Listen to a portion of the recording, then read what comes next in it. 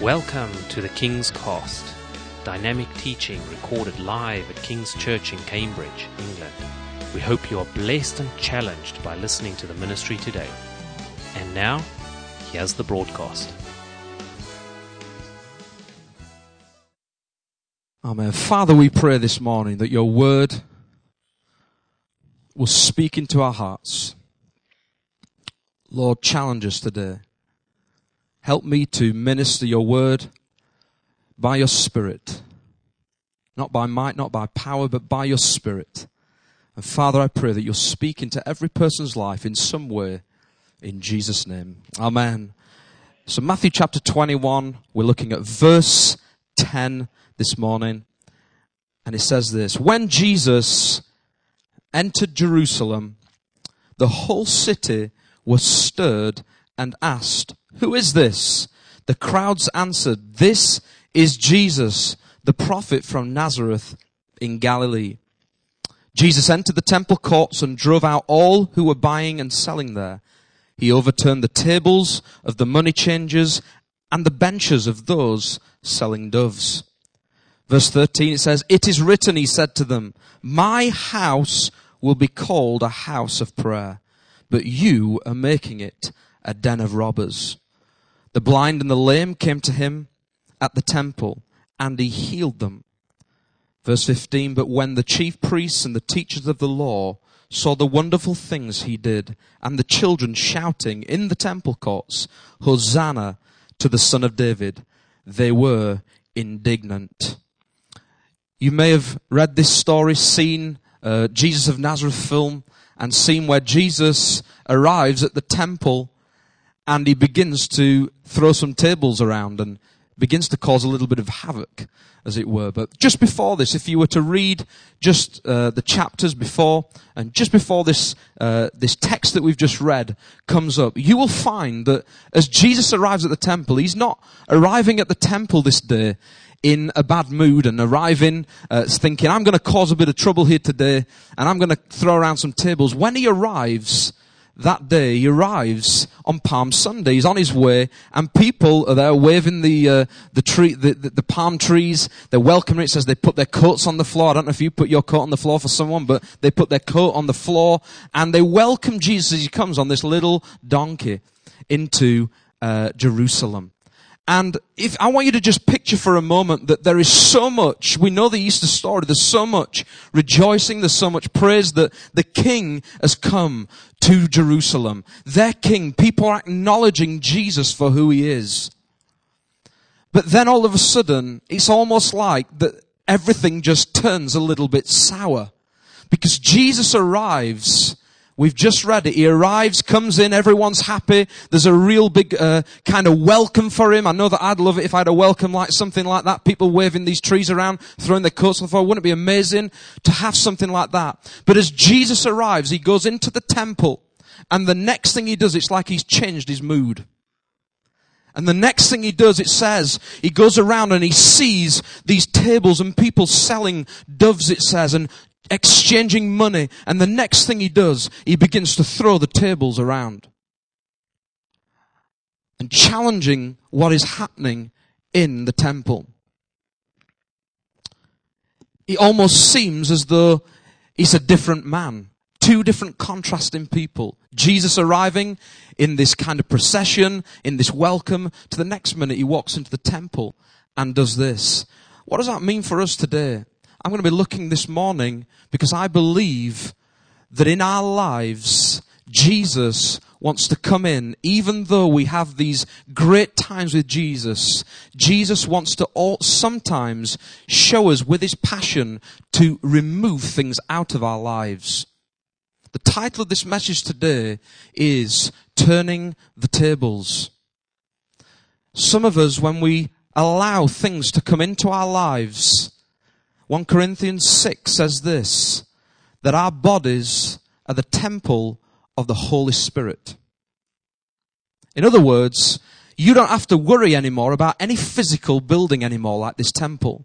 The temple that you have to worry about. You're probably thinking, well, does it really matter anymore about what tables were in that temple that day? Does it matter about what Jesus did and how righteously angry he got? Does it really matter to me today? Because I ain't got a temple Monday morning when I go into to work. I just come to church.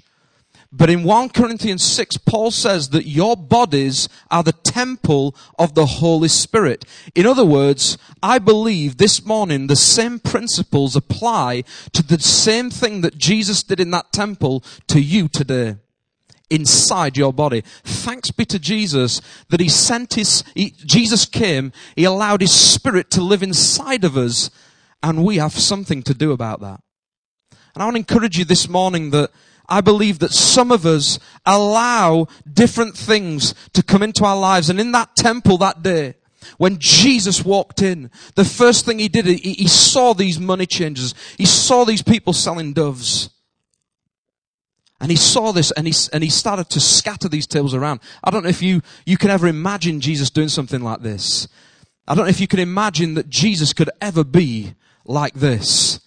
But Jesus, let me tell you today, he is not some wimpy person that will just come for some religion. But Jesus was passionate about his people.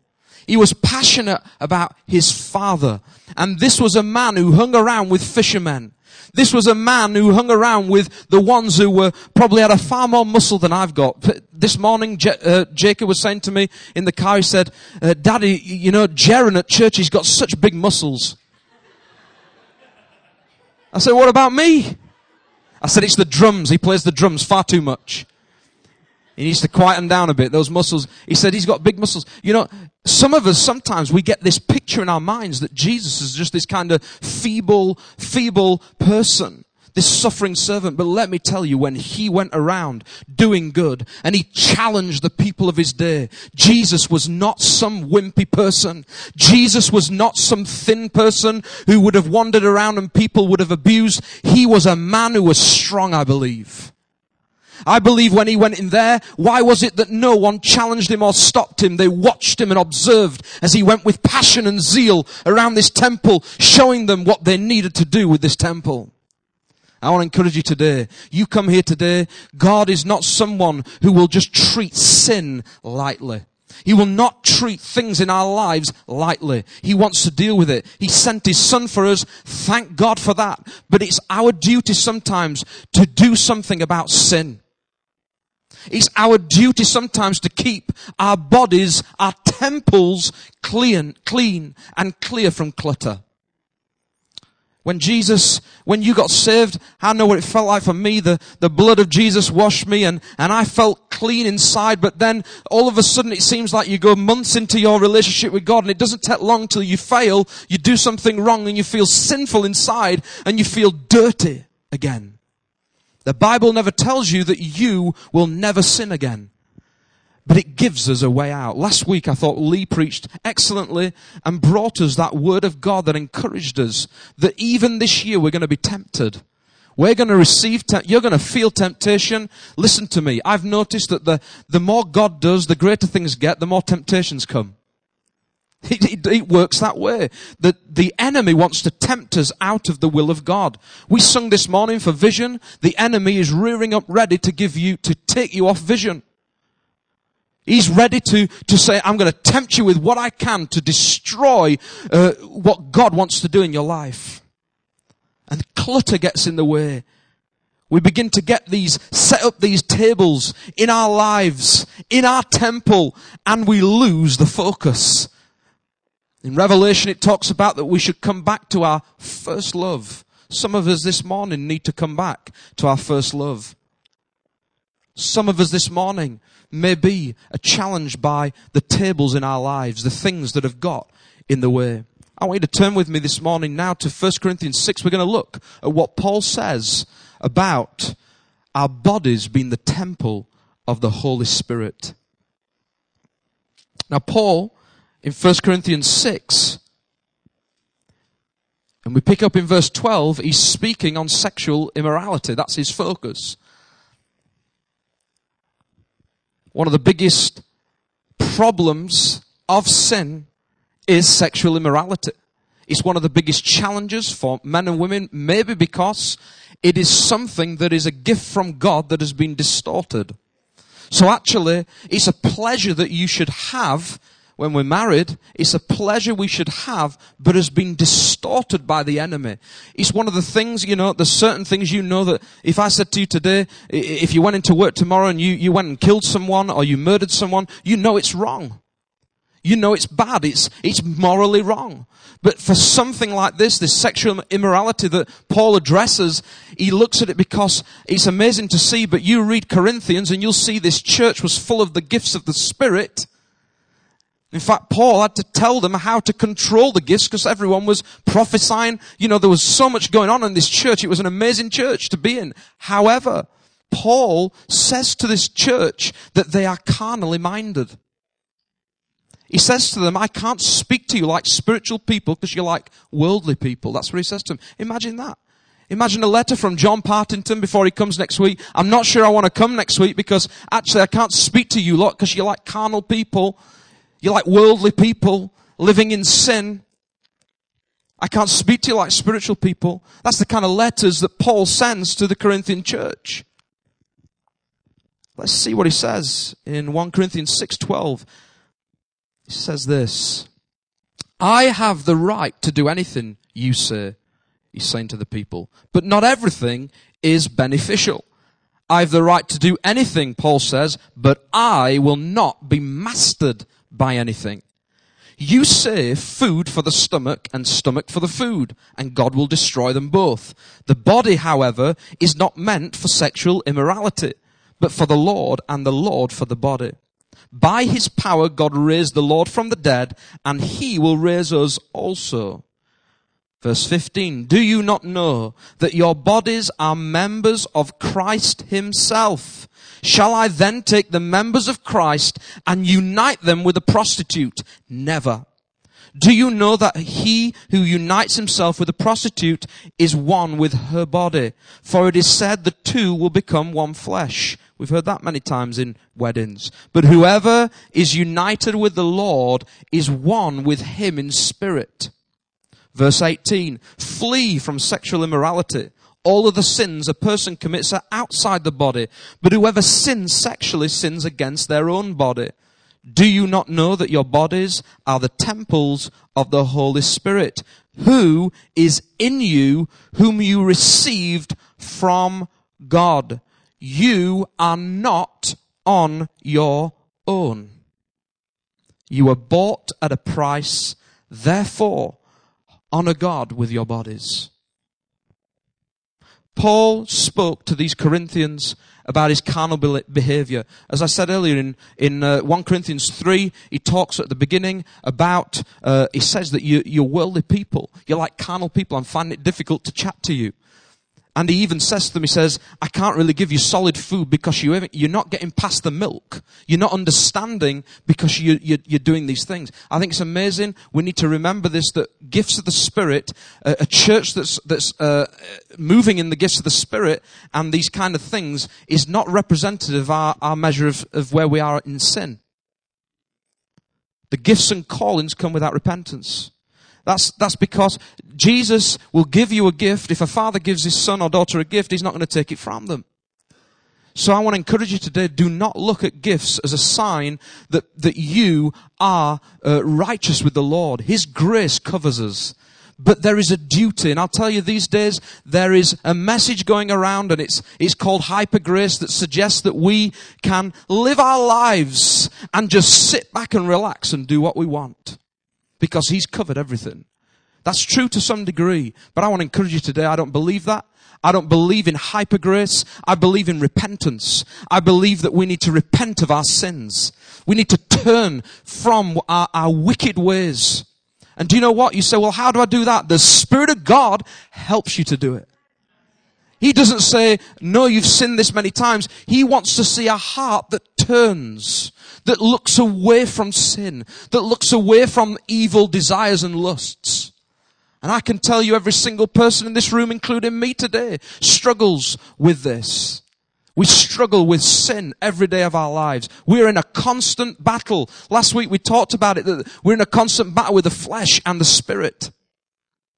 I'll never forget when, I've said it before, when I was a young lad, I used to sit in the back of the car, listen to my mum and dad, listen to Christian songs, and I'd be sitting there listening. My dad used to play Amy Grant and all the old classics. I love them still. But he used to play this song, and it was about, he said, there's a battle going on, and I'm thinking, it doesn't sound good to be a Christian if there's a battle going on.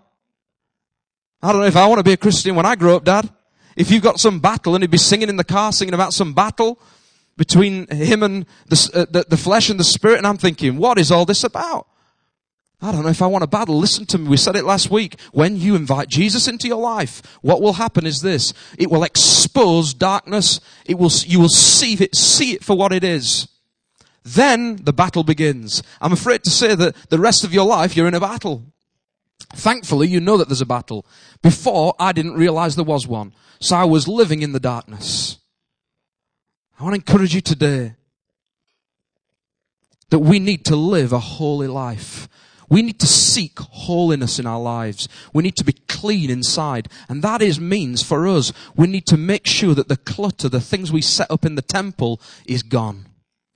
Because let me tell you, I believe Jesus wants to come in here today, and he maybe wants to challenge you. You may have had your worship time waving your palm trees, but maybe he wants to come, not in anger, but in a way he wants to show you in your heart the stuff that's in your temple, in your body, in your life that's cluttering and messing up what he wants to do with it. You may have been waving the branches, but God is here right now. He's just come in. And he's speaking into our hearts to challenge us on these things that get in the way. What can affect our temple, our body today? The first thing I want to bring is this, that you need to review your limits. Review your limits. Jesus entered the temple in verse 12, and it says he drove out all who were buying and selling there. He overturned the tables of the money changers and the benches of those selling doves. Listen to me. These things that they were selling on these tables were totally harmless. Doesn't you think it's a little bit wrong of Jesus to wander in there and start throwing tables around with money on, and then start throwing the doves around? You'll see also in the book of John, it talks about the same, another instance of this where Jesus goes into the temple and it says there's cattle there, and he gets a little bit angry and there's money flying everywhere. Listen, it sounds like a good movie, doesn't it? But he goes in and he does all this. Don't you think it's a little bit unfair? Because not one of these people has seemed to be doing anything wrong. They're just changing money. I mean, would you like it if you arrived in your holiday destination and and Jesus was there with you, and you went up in the currency exchange, he was trashing the currency exchange? You wouldn't be happy, would you? You see, Jesus went in, and to some it may look as though, why is he doing this? But listen, these things were seemingly harmless. Let me tell you what they were doing. They were selling doves because they were selling doves for sacrifice. In the temple of that day, they needed to sell the doves. As it records in John, they were selling cattle to take in. So people would arrive. How many of you, sometimes you get somewhere and you forgot what you need, and you arrive and you get there and you think, oh, I forgot this, I need this. They were there ready to sell the cattle. Oh, have you got your cattle for the sacrifice? No, I forgot. Well, here's one, sir. And they'd bring out the cattle. They'd bring out the doves. Then the money changers were there because they needed to be there because they realized that people came and brought their temple tax. And they needed their temple tax changed because some people needed change. So these people thought, well, there's a business here. Well, let's do some money changing so that when people come with their drachma, we can change the drachma and we can give them their change so they can pay their temple tax, their annual temple tax. These things seemed normal. But what they were doing is they were polluting the temple. The money changers were beginning to make money from this, and the people selling doves were beginning to make excess amounts because they were selling above the cost of what they should be. Why do I say this? Because in your life, you allow things to clutter your lives. You set up tables that you think are so harmless. Sin comes in. You do things and you begin to tell yourself that this is okay. You begin to tell yourself that these things are not harming me. And before you know it, you have all these things in your life. These things clutter your lives. Just like them, they probably wondered, why on earth is he throwing these tables across? You know, a few years back, we went to Rhodes on holiday. and we visited a place called the Acropolis in Lindos. If anyone's ever been there, and you can go to the top of this Acropolis to look at it. One thing I love about Lindos is this, that there's lots of information about the fact that Apostle Paul may have visited there. So years ago we went to Lindos and we saw the Acropolis. We looked at it, we viewed it, and then years later, I think it's 13 years later, we went back last year to visit with our children. So we take them back to go. And one day we said, we're going to go to the Acropolis. We're going to go and have a look at this place where, St. Paul's. And I'm telling the kids, this is where Paul, it may have come in on the sea. And I'm getting really excited about it, telling them. And they're like thinking, when can we go home? And I'm getting really excited about this trip to the Acropolis. And so we went down and we arrived there. And we begin to walk up the hill, and remember we've been there 13 years ago. So we arrive at the top of this Acropolis, and listen to me, it's about 150 degrees. It is hot. It is very, very hot. I've got my flip-flops on and my shorts. Get that image out of your mind. But I'm coming to the top now, and I'm climbing these rocks, and the kids are saying, Dad, where are we going? And I'm saying, trust me, it's going to be great. I came here 13 years ago. It should be even better now. They're actually restoring the Acropolis, so you'll see even more restoration. They're doing stonework restoration. Steve would have loved it. And we got to the top, and I get around this corner, and I couldn't believe my eyes. 13 years on, and they'd set up some modern kiosks to start charging. I thought, where did this come from? This wasn't here. So he says, what's this? And I said, they're charging now. Now it's £6 to get in each. I thought, wow, this stone must be costing quite a bit. So we went up and then we all paid our money. I paid for the whole family. I'm at this question point. Do I bother? Or do we go back down to the bottom? And I said, let's pay, we'll go in. So we go through into the Acropolis. We're looking around. I honestly couldn't see much difference from the last 13 years. I was trying, and from the sun and the kids, they're getting really distressed and they're looking at, we're going to at least stay 30 minutes, even if it's cooking, taking photographs. I tell you, if I looked at the photographs today from 13 years ago, I don't think they'd be any different, but I was getting my value for money. And the kids were saying, all they wanted to know is, when are we going back down to the sea? And everyone else, I'm looking around at families, looking with kids who don't seem bothered at all. And I'm saying, do you know this is where Paul may have come in on the water? And he's saying, who's Paul? And I'm saying, in the Bible. And I'm getting so excited, I'm taking all these pictures of the sea, thinking that's where the boat might have just come in. It's getting really hot. And so I'm having a good time. And so then we leave the Acropolis. We walk out of this place, this tourist place, and we leave out. And then the next thing that happens is this. They're ready for you. They know you're coming. How many of you know when you go on holiday? They seem to know everything that you're going to do already. It's all planned out. They watch you on the beach. Do you want a watch? Yes. They're ready for you. They know you're coming. It's all ready. This historical site that I had so much, I loved, and I'm thinking about Paul coming there. They're just destroying my whole journey. The next thing is, they've got some authentic donkeys. Right at the top, these are real donkeys, right at the top, that the kids or adults can travel on.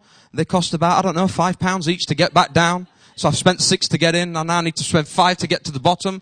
And the kids, it's obvious the kids are going to say, I want to go on the donkeys.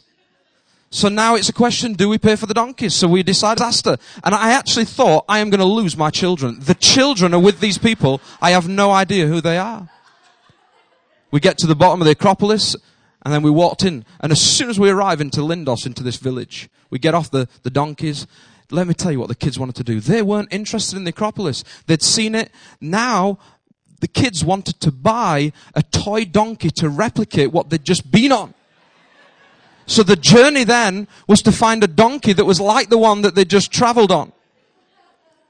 So then we bought the donkey. The next time I went back to Lindos, they wanted to get another one because they said, actually, there's groups of them. There's not just one. There's groups of donkeys. I need more than one donkey. I said, you don't need any donkey. Let me tell you, the donkey's never been used since we've got home. Why do I say this?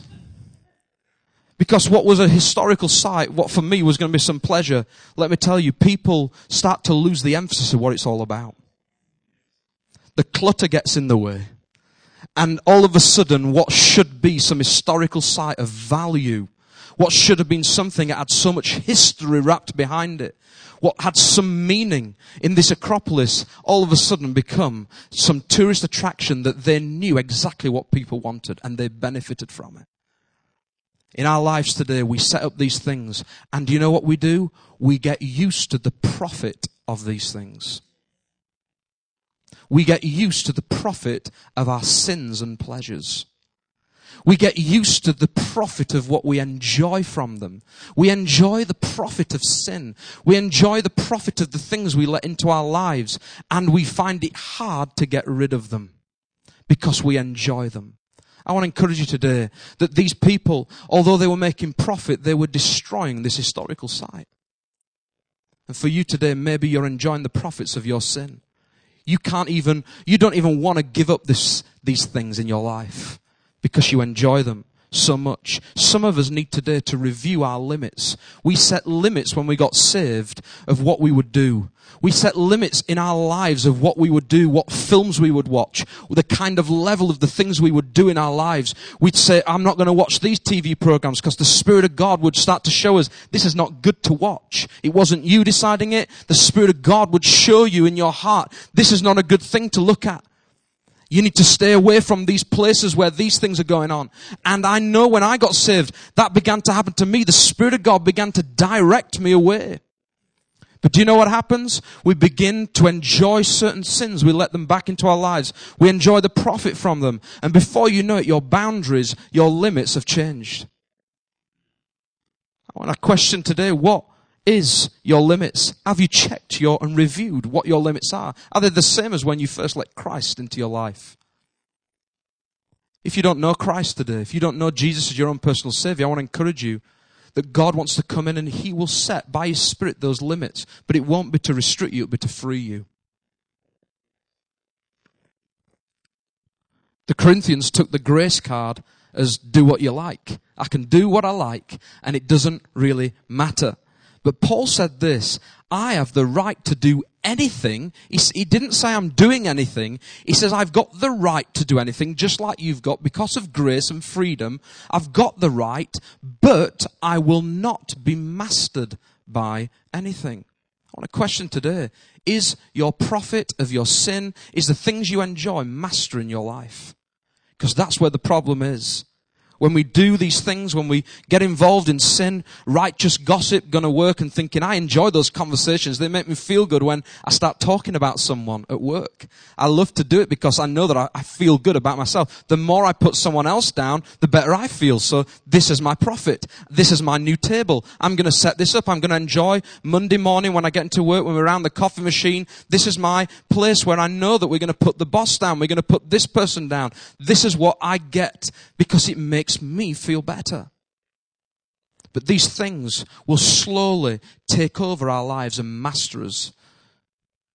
God wants us to re-look at our limits, our borders, our boundaries, and check them again. If we don't do this, our faith becomes tarnished. It becomes tarnished, and do you know what happens? The next thing is this. I'll tell you what happens. We feel depressed. If you want to know what happens at the other side of sin when you let sin master you, it will leave you depressed. You wonder why there is so much depression in the world today. It's because a lot of the reasons, this is just one of them, but a big reason is that it will leave us feeling low because we are mastered by it and we become a slave to sin. I want to encourage you that we don't need to be a slave to sin because we're children of the living God. He set us free from the power of sin.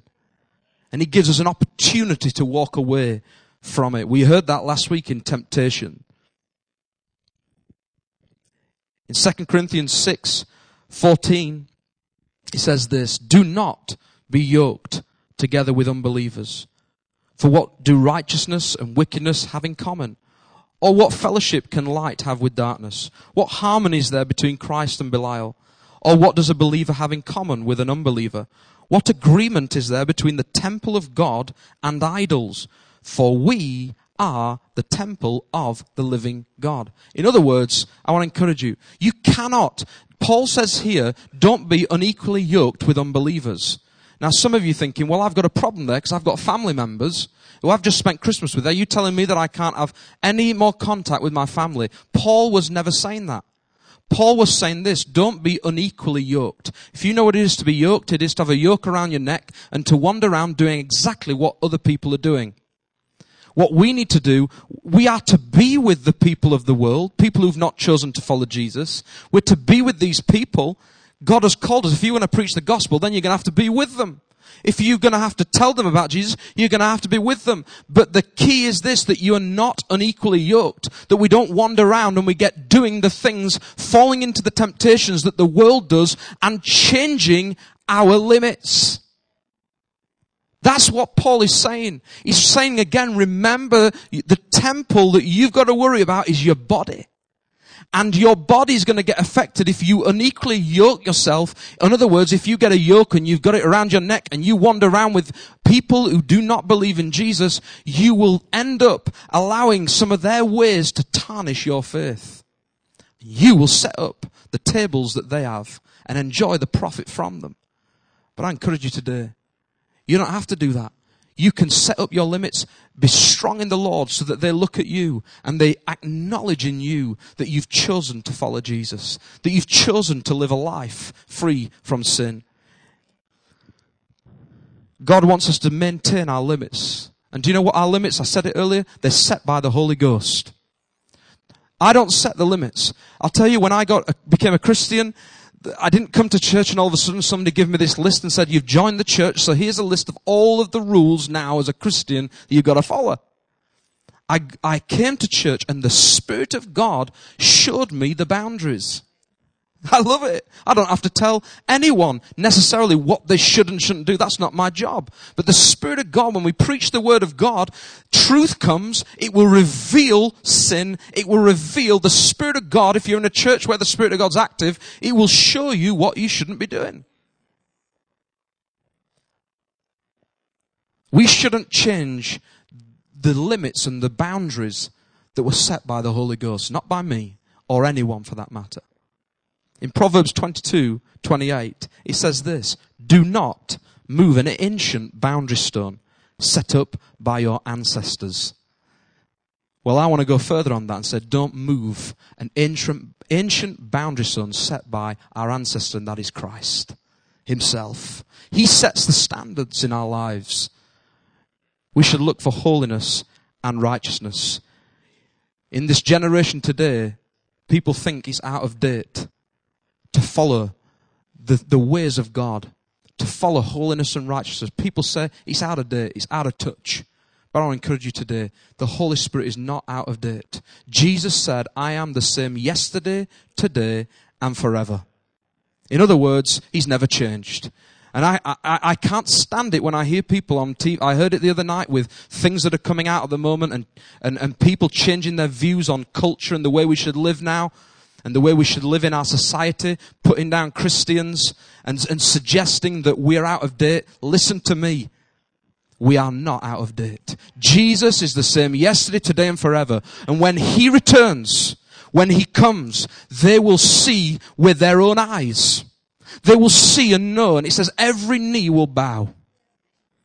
Every tongue confess. Not every tongue will say you're out of date. Every tongue will realize he is the ancient of days. He is the beginning and the end. He is the Alpha and the Omega. He is the one, as we sung this morning, who made you. They will see it. They will know with their eyes. They will see and they'll know in their hearts that they're the ones who wounded him. I want to encourage you today, if you do not know Jesus, let him come inside your life. He wants to come inside your temple today and live and reside inside of you. Number 2 today is regain control.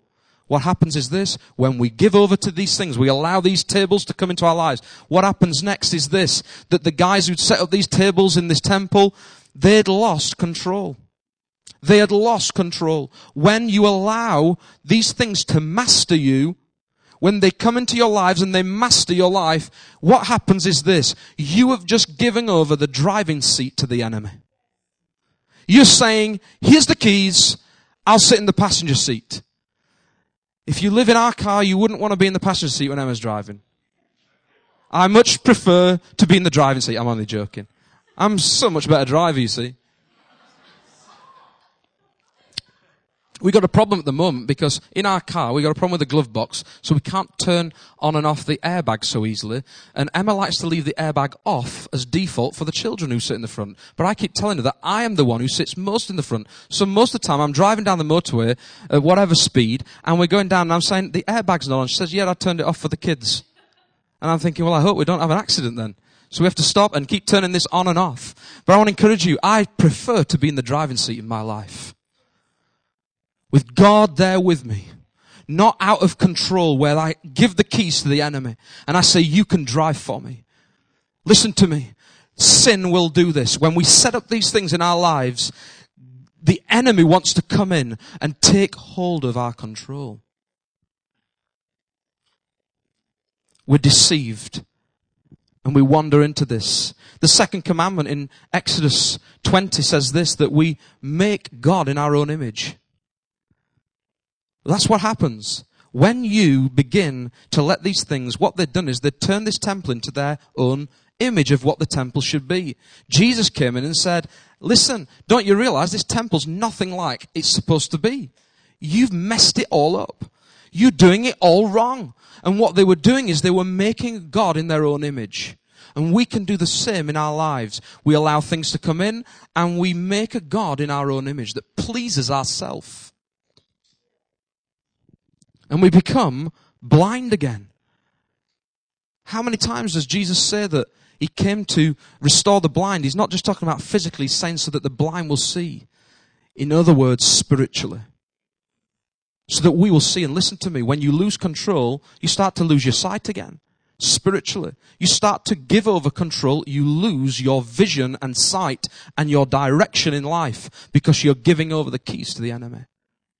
When I was a young lad, I'll never forget, my dad used to say this to me. I went to a shop with him and said, Dad, I asked him for something in a shop. And I know what it's like now when my kids are asking me for things all the time, and you go to a shop, it's difficult to say no. And my dad, I went into the shop, I said, Dad, I want this, and he would not buy this thing for me. And I'm like, Dad, I really want it. And I'll never forget, back in the day, my dad used to have a Volkswagen Beetle, and then the car, the seats in the back, you could reach over. It was just one low front seat, or the seats you could reach over into the front. And I was sat in the back, and I'll never forget, my dad always reminds me of this. And I was driving into the center of the village where my dad lived, and I'm saying, Dad, please turn around and go and buy me the thing. And my dad's saying, no, you've had your spending money, you're not having any more. And I'll never forget what I did. Instead of just saying, getting upset and crying, I had decided to put my hands over my dad's eyes while he was driving towards a roundabout. But the problem is, my dad couldn't do anything but shake his head and shout as loud as he could. And he always reminds me of the fact that when I didn't get my own way, that I covered his eyes. I didn't realize how dangerous this was. He was heading towards a roundabout in a Volkswagen Beetle. He'll never let me forget that. But listen to me. This is what happens some of us in our lives. We're driving along. We let the enemy come in. We lose control. And then it's like we become blind again. And listen, if you haven't got your eyes, such a small part of your body in a car when you're driving, if you've not got these eyes, then you're going to crash. You're going to crash. Your eye is so important, yet it's so small in your body. And it's so important that you can see where you're going. All the engine, everything, the power's there. The car can move. This beautiful car can move along the road. You can change the gears, you can do everything else, but if your eye can't see, you're going to crash. And this is what happens. We become blind again. What our eyes look at is important. I want you to look at this in Matthew chapter 6, verse 22 to 24. And I want to paraphrase this because Jesus talks about the eye being the lamp of the body, what we let in. And he says this in verse 22, my paraphrase included. He says this, the eye is the lamp of the body. Our temple, in other words. The eye is the lamp of our temple. If your eyes are healthy, your whole body, temple, will be full of light. But if your eyes are unhealthy, your whole body or temple will be full of darkness. If then the light within you is darkness, how great is that darkness?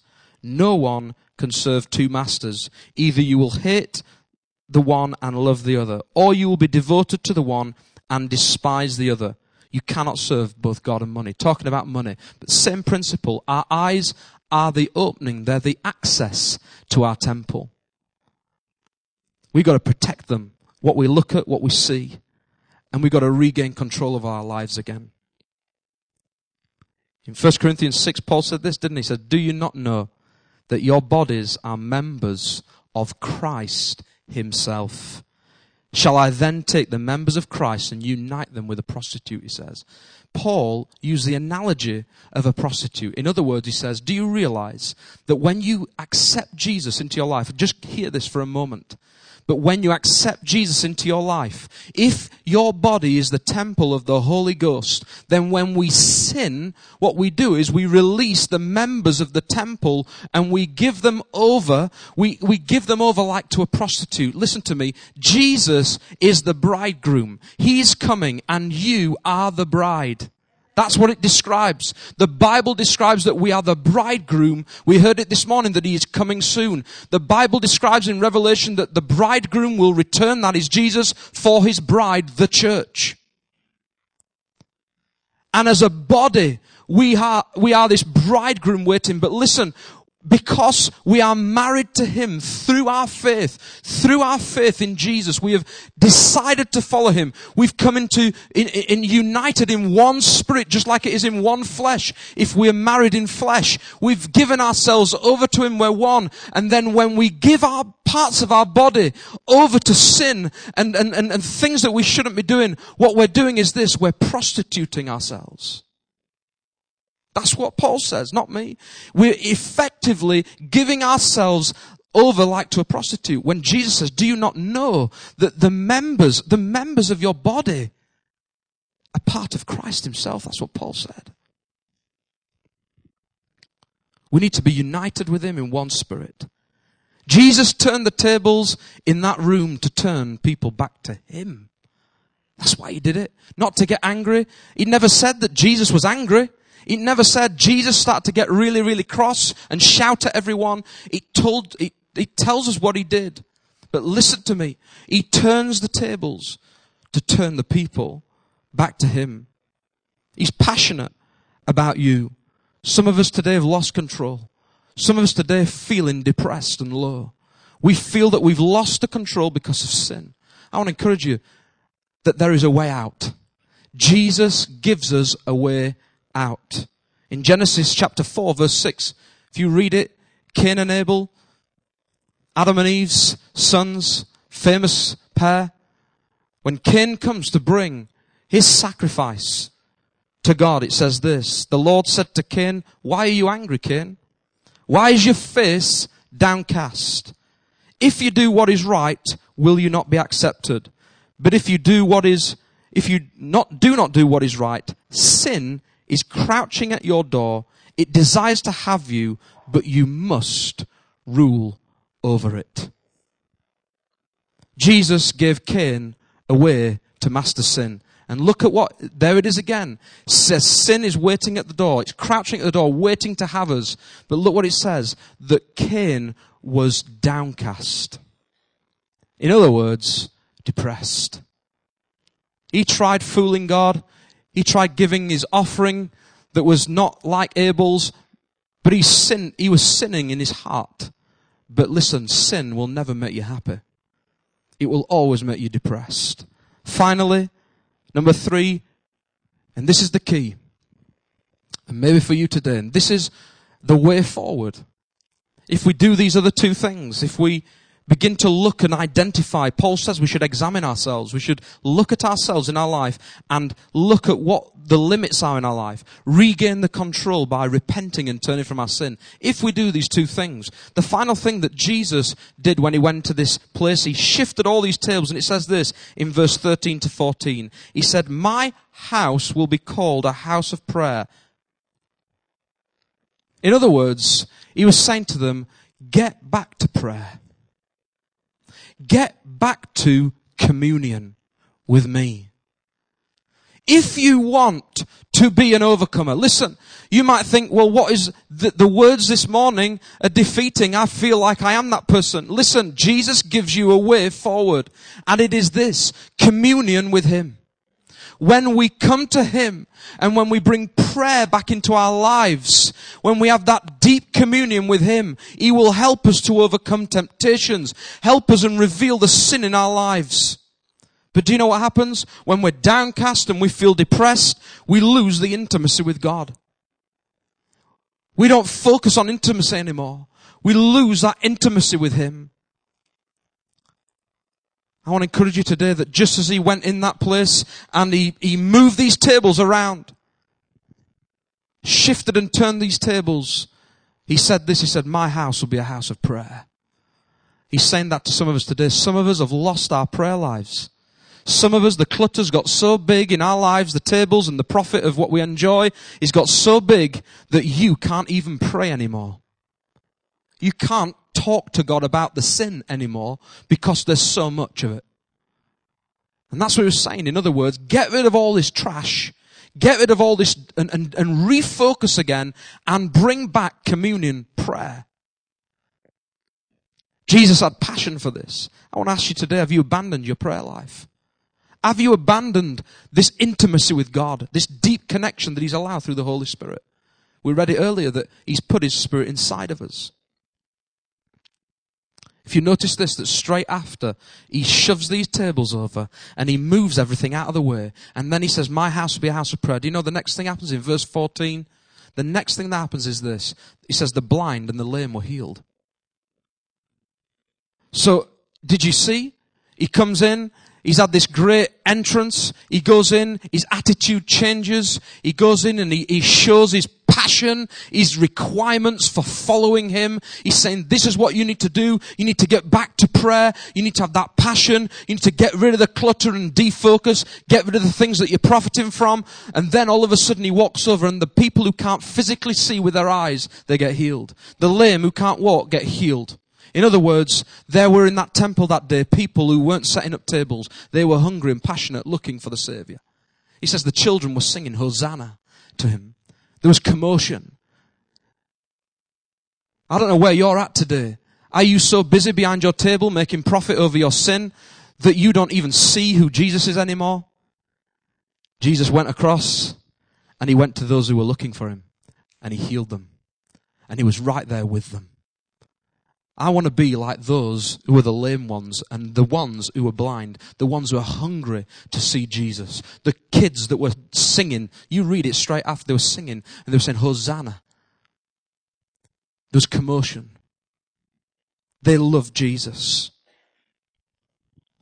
God is calling you back today. You may have lost your way to get back into prayer again. Get back into communion. This year, make a decision. Not just to read your Bible, that is the key thing. Get into the Word of God, but listen, get back to the prayer life. Get back in the quiet place with God. Not just prayer meetings, get into the quiet place with God. Begin to tell Him some of the struggles and the problems you've got. The problem is that when the sins get too big, we can't share them with Him anymore because we feel we can't approach Him. I want to encourage you today, get back into prayer. In 1 Corinthians 6, Paul said that your bodies are the temples of the Holy Spirit, but he says this, you're not on your own. You were bought with a price. In other words, if he says your temple is the Holy Spirit, your body is the temple of the Holy Spirit, and you're not on your own, in other words, He is there with you. He's there. He wants to talk to you about these things. But some of us are so focused on the things that we've led into our lives. I want to encourage you today to get back to that place of intimacy and prayer. It is so key. It is so key. Maybe you have given up on prayer. For some reasons, you find it difficult to pray. You find it hard to pray. I want to tell you the best thing you can do this year as you go into 2016 is to say to God, if I want vision, I want to see where I'm going in my life.